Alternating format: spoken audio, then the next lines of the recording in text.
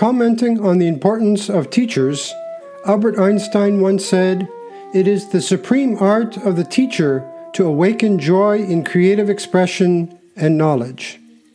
And Bill Gates once said, "Technology is just a tool. In terms of getting the kids to work together and motivating them, the teacher is the most important." There's no doubt that teachers are essential in our society. They impart our values, cultural norms, and teach skills needed for living in society. It's teachers who contribute, in large part, to the development of our youth into fully grown and mature adults. They have a lot of sway when it comes to showing others how to walk the way. It's for this very reason that James says that God will be a harsher judge to teachers than to the rest of us. The bottom line, because teachers play such a vital role in helping people walk the way, the words ought to be words of blessings rather than curses. You're listening to The Way with Father Dustin Lyon, a podcast of the Ephesus School Network.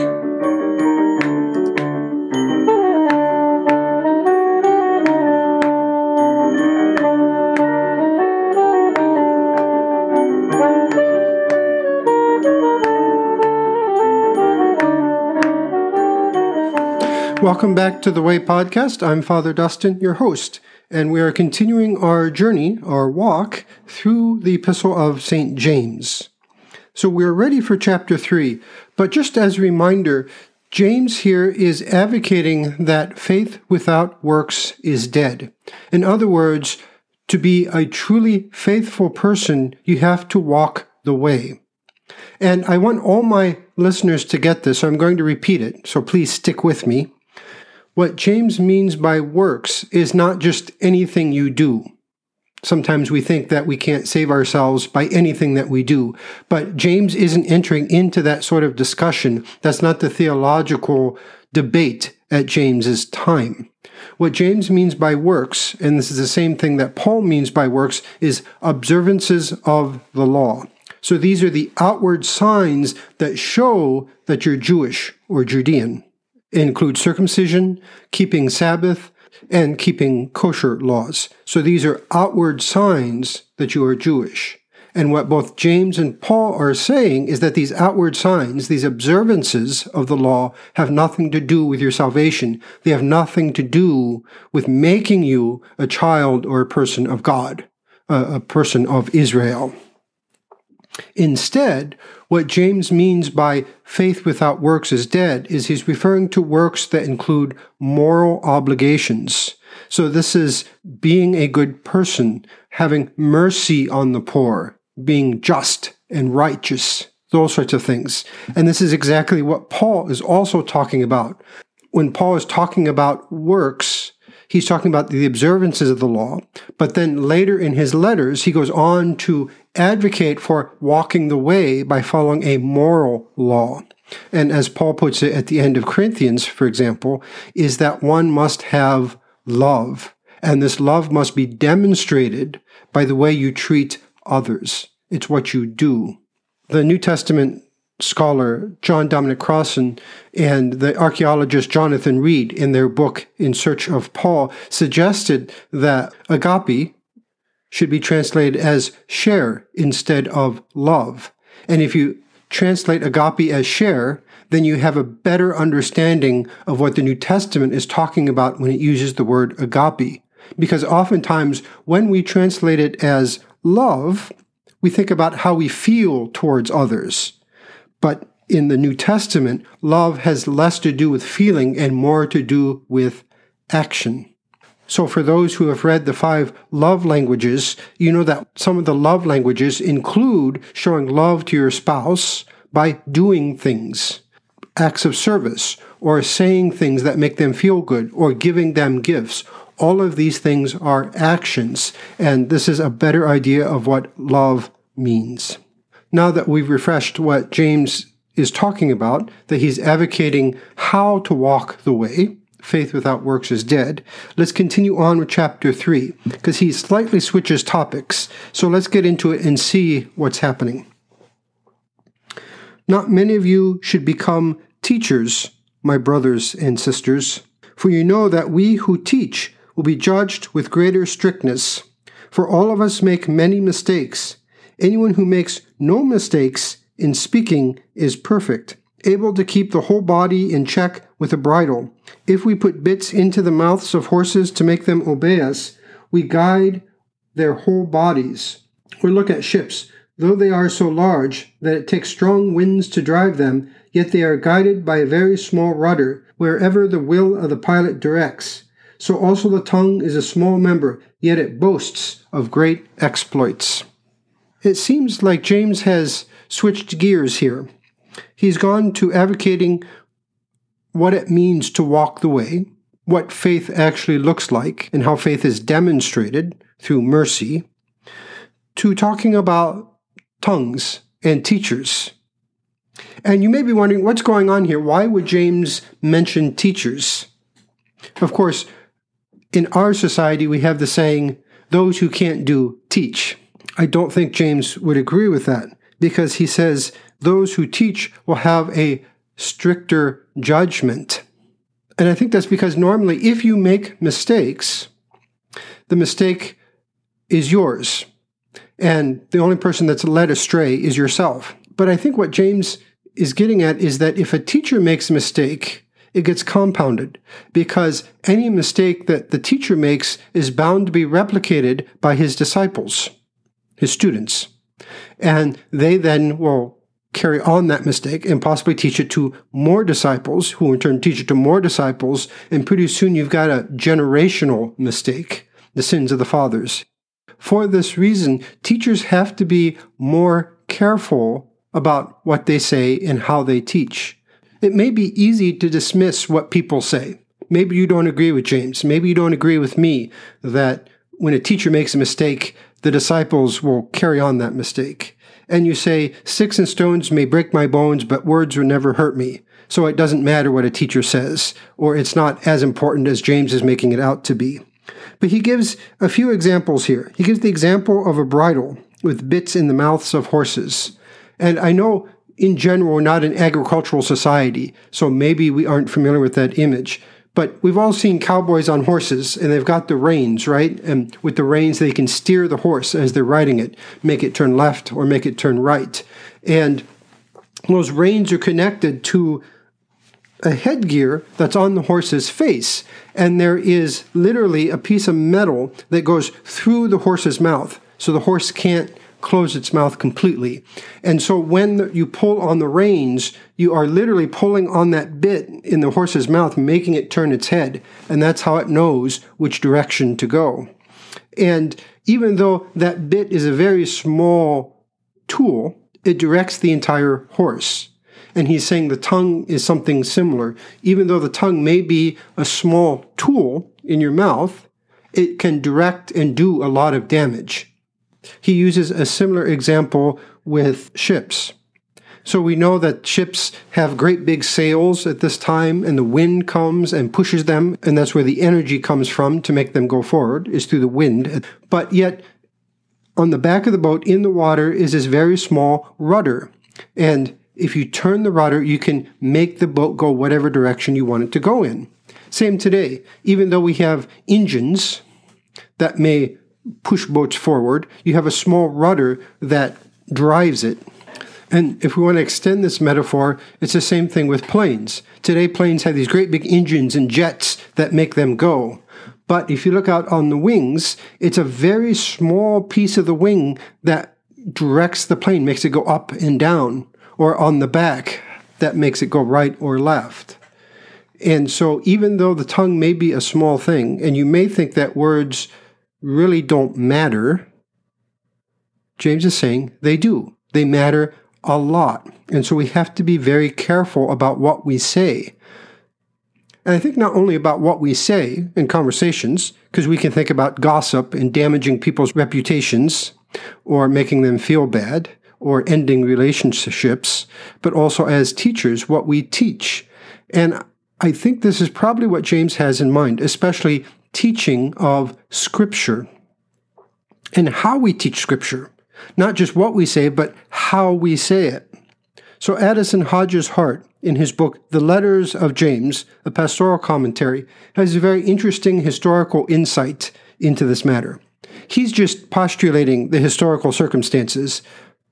Archaeologists and historians don't actually know what is going on here, so it's just an assumption on his part. But I think it's a very interesting one, and I think it has a lot of possibility.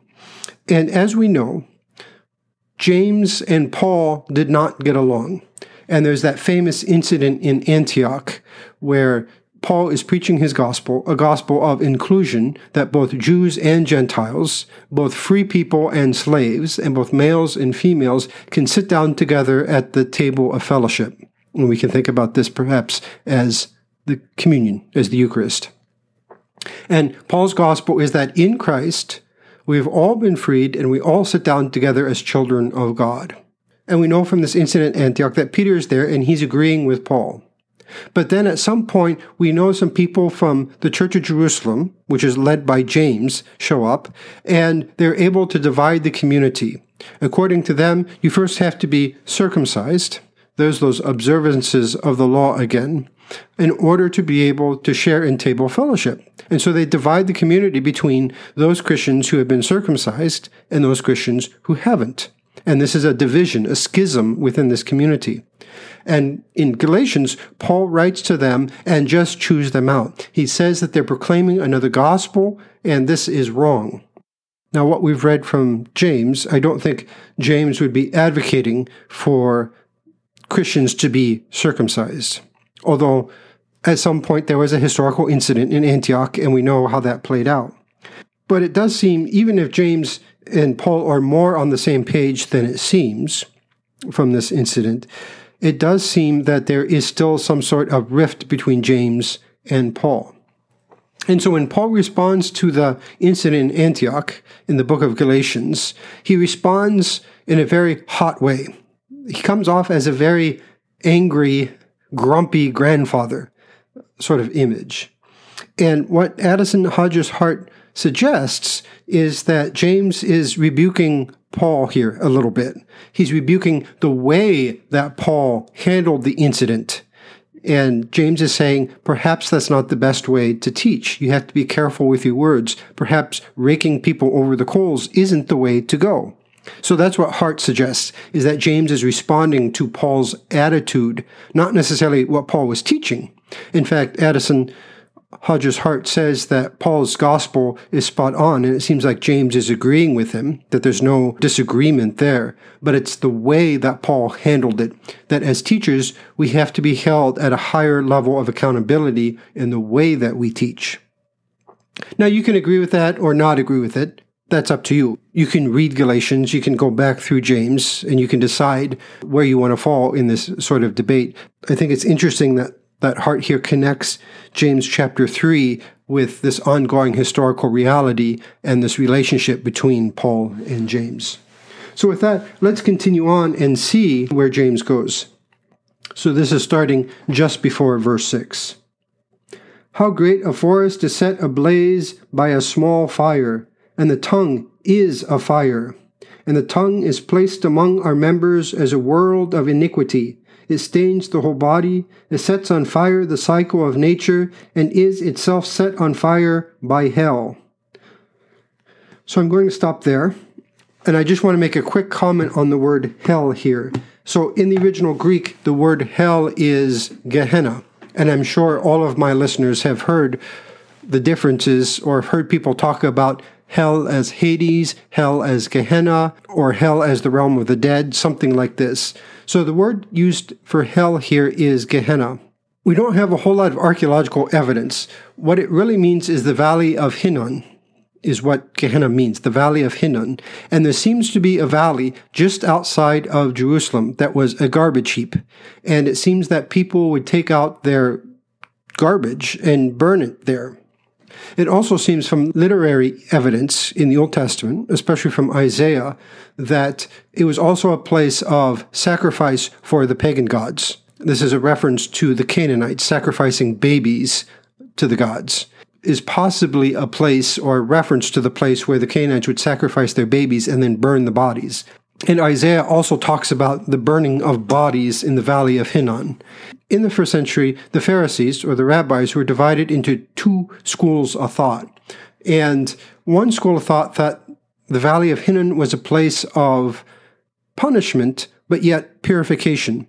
And they agreed that you weren't there more than 12 months after death. So it was kind of I don't know if you would call it a purgatory, but maybe that's the way to think about it, that you would go there and there'd be some sort of cleansing fire that would purify you. And Paul seems to suggest this in 1 Corinthians when he talks about building on a foundation that will be tested by fire. And Paul seems to have this idea of purification in mind as well. The other school of thought is that this is a place of destruction, that if you were sent to this Valley of Hinnom, or Gehenna, you were destroyed and burned up, and this was the end. You ceased to exist. It's hard to tell where the New Testament authors would have fallen, or what exactly they would have thought about the Valley of Hinnom. We know that they're obviously familiar with it. The evangelists have Jesus referencing Gehenna, and obviously here James is using Gehenna, but we don't know exactly what they would have meant by it, other than here obviously there's this connection with fire, although we don't know if it's a fire purification or a fire of destruction. The point that James is trying to make here is that the tongue can act like this Valley of Hinnom. It can set things ablaze. It can set things on fire. And in this case, that's not a good thing. We would rather not be set on fire. So here's continuing on with verse 7. For every species of beast and bird, of reptile and sea creature can be tamed and has been tamed by the human species. But no one can tame the tongue, a restless evil, full of deadly poison. With it we bless the Lord and Father, and with it we curse those who are made in the likeness of God. So I want to pause there and talk about the word curse. So the word that James uses for curse is kataraome, and it means to doom, to curse. And this is a different word than the word that Paul uses in his letter to Galatians for curse, because he curses those who are preaching that other gospel. And the word that Paul uses there is anathema, where we get our English word for anathema. And of course, anathema has become very famous within theological circles. Each of the councils of the church, the ecumenical councils, oftentimes would end the council with these anathemas. They would curse those who didn't agree with them. And we know that this often led to violence. People were put to death because they didn't agree with the official stance of the church. And this could be exactly why James is warning teachers to control their tongues. So Paul uses the word anathema to curse those who don't agree with him. And we see that the church follows that tradition. They continue to curse or anathematize those who don't agree with them, sometimes with violent ends. And it seems like James is warning about not being careful with your tongue can start a fire. So if Addison Hodges' heart is correct, and he has Paul in mind when he's talking about teachers and tongues, it seems like his prediction came true, that the temperament of Paul, if James is seeing Paul as being too harsh, rather than lovingly teaching people, cursing them instead, it seems like the church perhaps has followed in that tradition, and James's warning has come true. And that's the way that heart sees it. So continuing on, starting with verse 10. From the same mouth come blessing and cursing. My brothers and sisters, this ought not to be so. Does a spring pour forth from the same opening both fresh and brackish water? Can a fig tree, my brothers and sisters, yield olives, or a grapevine figs? No more can salt water yield fresh. There's a difference, according to James, between blessing and cursing. Both come from the mouth, but James says they're not supposed to come from the same mouth. Either your mouth should be a blessing to others, or it should be a curse. And he gives some examples that a fig tree can't bear grapes, and a grapevine can't bear figs. There's a contradiction there. It just can't be so. To help you understand better, let's look at the word for blessing in Greek. So the word for blessing is evlogia, which comes from two words. The first part, the ev, which if you look at it looks like you, this is where we get the word for Eucharist in English, means good or well. And then the last part comes from the word for logos, which is the Greek word for word. So literally, what evlogia means is good speech or good words.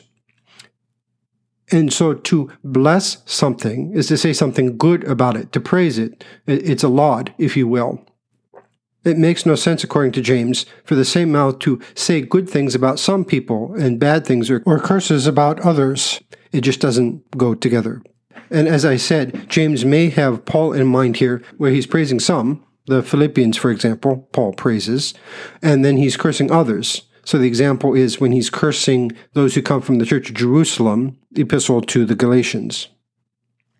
So we'll end there, and we see again that James is talking about what it means to walk the way. Even though he may be talking specifically about teachers and their tongues, to walk the way includes the entirety of everything we do, especially for teachers who are supposed to teach us how to walk the way.